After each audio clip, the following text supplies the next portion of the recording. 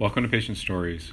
My name is Dr. Bertrand Liang, and these are tales of some remarkable people whom I've met through the opportunity of being a physician.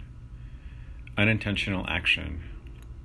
Ms. P entered my clinic, already diagnosed with a peripheral neuropathy from an earlier encounter of one of my colleagues who moved on to another practice. She was a jovial woman, a former corrections officer, who'd retired in her mid-40s to stay at home with her partner's children, given that her partner was an attorney and, as she noted, brought a lot more bacon home than she did.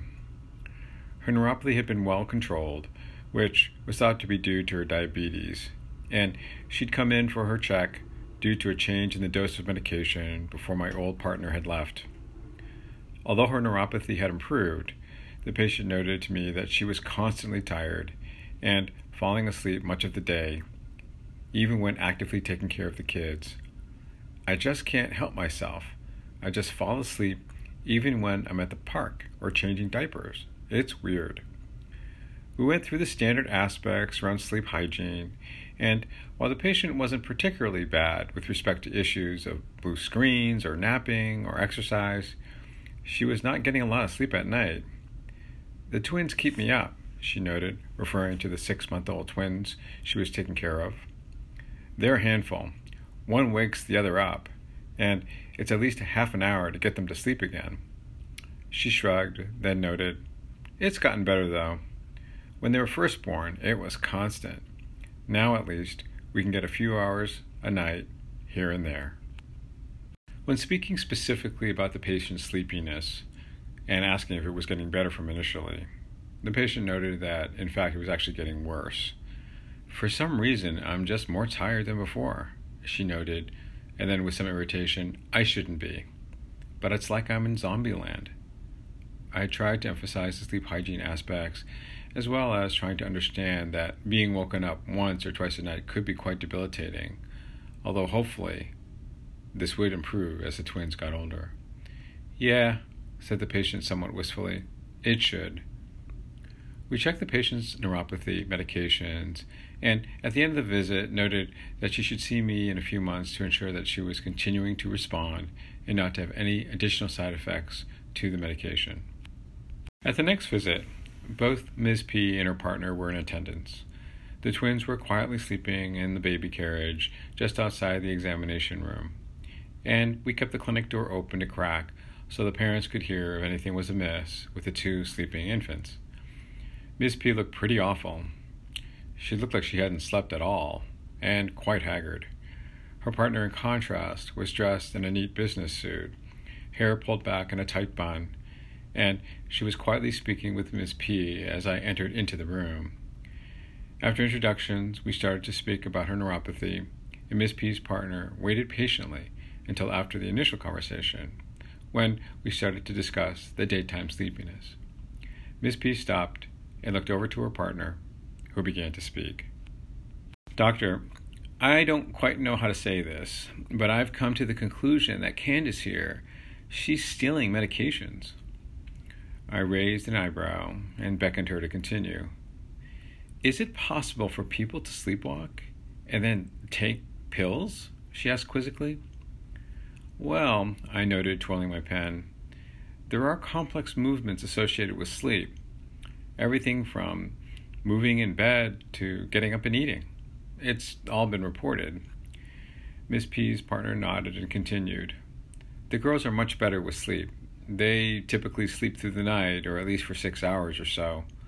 We alternate getting up. But Candace is still dead tired. So I've been trying to get up if needed. But she's still really, really tired." I nodded, thinking about what was to come next. "I pick up all the prescriptions for us, for the girls and us. The last 2 months, we've been running out of Ambien. You know, the sleeping drug." I nodded and then looked over at the patient's medication list. "But Ms. P isn't on Ambien. It's not on her medication list, at least that I see," I noted. "No, she's not. I'm on it. That's the problem. We're missing drug. I counted last month how many pills that were in the prescription. There were 30. As of today, there are 5 left. But I haven't taken any. I looked at both Miss P and her partner, finally realizing what they were getting at.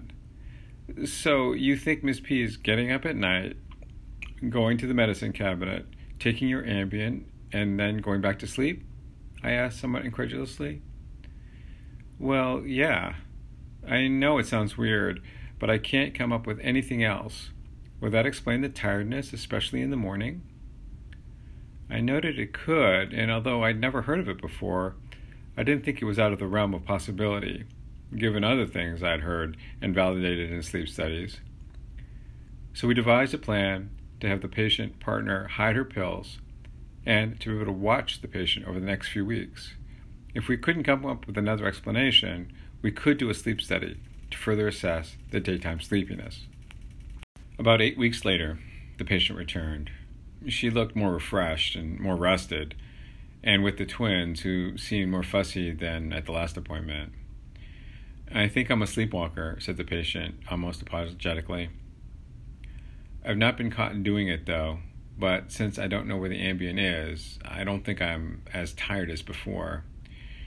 She noted that she and her spouse had started to alternate once again on who would get up, if needed, but it was less frequent, even less than before.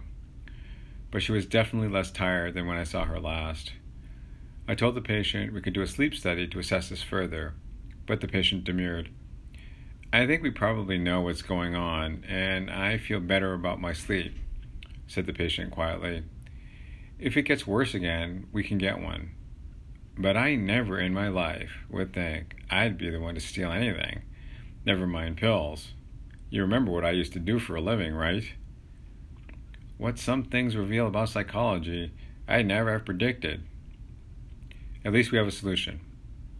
I reiterated that we could look into this further, but that the solution they had found might be the most pragmatic one at this point. I agree, doctor. Never thought I'd be a drug abuser, even if it was unintentional. As she got up to leave, she smiled. There are worse things, I guess. I got to keep away from those French fries. She laughed, smiled at her kids, and walked out of the clinic room. Thank you for joining me for Patient Stories. Be happy, be healthy, and find peace.